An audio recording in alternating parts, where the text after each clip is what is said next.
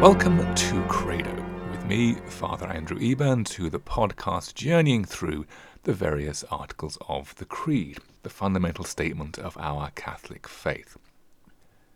Last week we were looking at the person of the Holy Spirit, and this week we turn to the second part of the article on the Holy Spirit, which reads as follows: Who proceeds from the Father and the Son, who with the Father and the Son is adored and glorified, who has spoken through the prophets. So this week's episode is really all about the Filioque. What is the Filioque, I hear you cry? It is the Latin word, at the end of the first line of today's article, who proceeds from the Father and the Son. So those English words, and the Son, which in Latin is the single word Filioque. Now, if I am completely honest, I have not been especially looking forward to this discussion. I am sure that there are learned and nimble-minded people who can make the Filioque interesting and engaging, but I'm also pretty sure that I am not one of them. No one is going to message me tomorrow and say, Father Andrew, let's have another half hour on the Filioque.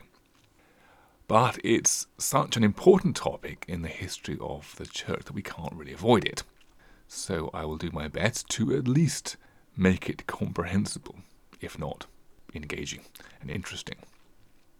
So, what is the big deal with the Filioque?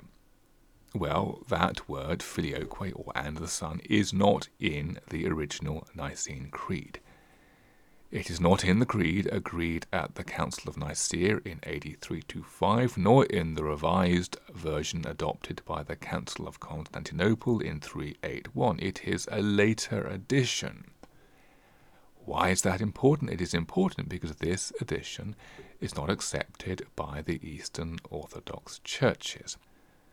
As I'm sure you all know, the Eastern Orthodox Church is split from the Catholic Church in the year 1054, a schism which persists to this day. Now, the schism was certainly not about the Filioque, but the Filioque was a factor in the schism, and it certainly remains a prominent theological difference between Eastern Orthodox churches and the Catholic Church down to the present day. So then we have to ask, when and why was this addition of the Filioque made to the Creed? And I'm afraid there isn't really a single and simple answer to that question, but I will do my best. Let's start by looking at the history.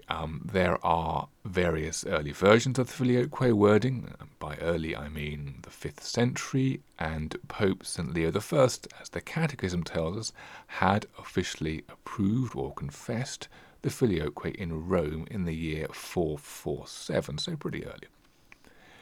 As to when it becomes actually part of the Creed, well, that's a little later.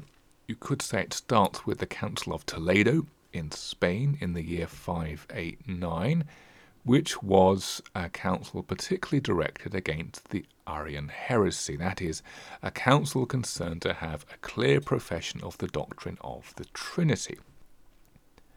This then brings us to the why part of the question, why the Filioque?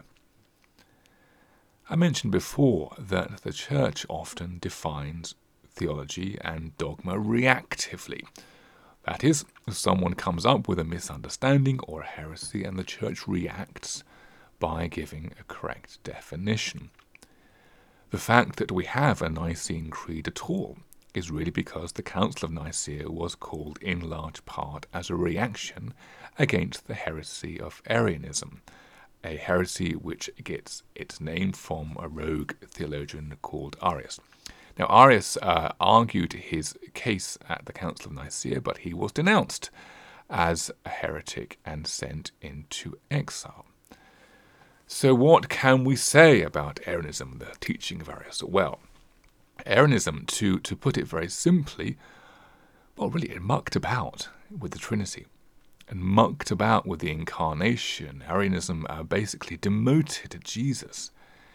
It taught that Jesus was not God in the same way as God himself. It taught that Jesus was a kind of lesser God who had been created by God in time, like everything else. So Jesus is not fully God, if you like, which then means that the Trinity is not one God, but more than one God, a kind of polytheism. And I have to apologize, this is a kind of cartoon version, but I hope you get the gist of it. One problem for Arianism is the Gospel of John, which explicitly rules out Jesus being created in time like everything else. So just to recap, John says, opening words, the Gospel of John, in the beginning was the Word, and the Word was with God, and the Word was God. He was in the beginning with God. All things were made through him, and without him not anything made that was made. So there we have Jesus, the eternal Word, professed in the Creed as born of the Father before all ages and begotten, not made, consubstantial with the Father, so not made. Now, here's where things start to get a little complicated. In order to combat Arianism, the Creed defines the relationship between the Father and the Son as a relationship which is one of eternal generation. So, in theological terms, the generation of the Son is eternal, and it must be eternal in order for God the Father to always be the Father. There cannot be a time when the Son was not the Son, otherwise, the argument goes, there would not have been a time when the Father was not Father. God the Father does not become the Father at a certain point. He always is God the Father. Therefore, the Son always is the Son. Therefore, the Son is eternally begotten or generated. Okay? But that, bear with me, that now has consequences for the generation, or what we call the procession of the Holy Spirit. Because for the Holy Spirit to be the Holy Spirit and not just another Son, his procession must be different from the Father's generation of the Son. It cannot be exactly the same because there are not two Sons.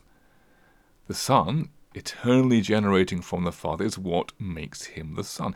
If the Spirit was generated or proceeded in the same way, then he would be another type of Son. And the way that difference is expressed is via the filioque, proceeding from the Father and the Son.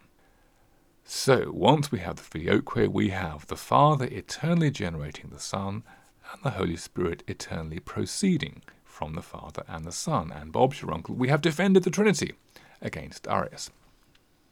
Okay, now if we turn to Scripture, the Gospel of John can again be helpful here. Jesus in the Gospel of John speaks of the Holy Spirit in this way. He speaks of the Counselor whom I shall send to you from the Father. Even the Spirit of truth who proceeds from the Father, he will bear witness to me. So this point that Jesus makes, that he sends the Spirit from the Father, there's something he's doing. So there seems to be some kind of joint action here of both Jesus and the Father. And then again, a little later on in John, if I do not go away, the Counselor will not come to you, but if I go, I will send him to you. Again, I will send him. So the distinct involvement of Jesus the Son in the descent of the Holy Spirit. And then finally, just one other scriptural illustration. There's a beautiful symbolic depiction of this procession. You might in fact call it a symbolic depiction of the filioque. In the book of Revelation, the Apocalypse, when St. John describes the Holy Spirit as the river of the water of life. And he says of the angel then, he showed me the river of the water of life, bright as crystal, flowing from the throne of God and of the Lamb. So the Holy Spirit flowing, or proceeding, we might even say, from both the throne of God and of the Lamb. So if you like, a scriptural imaging of the filioque.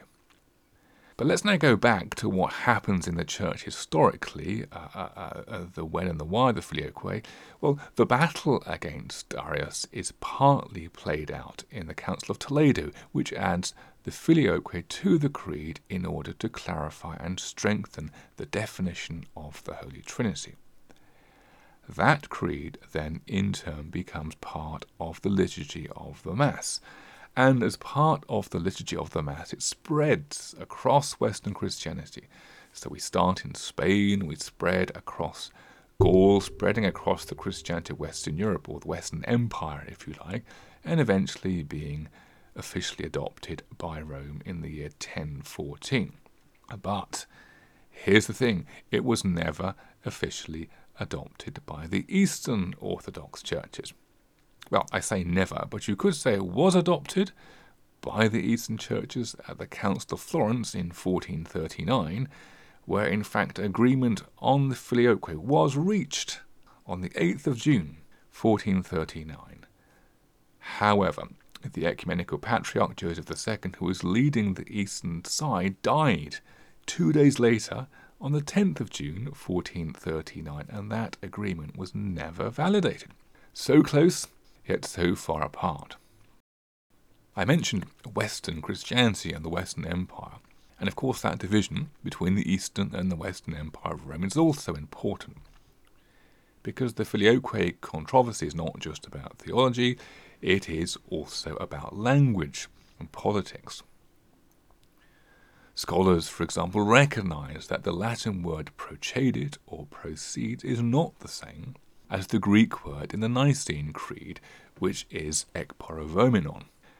Now that Greek word ekporovomenon also means proceeds, but the two words, Latin and Greek, have a slightly different origin and a slightly different referential frame. They don't refer to exactly the same thing.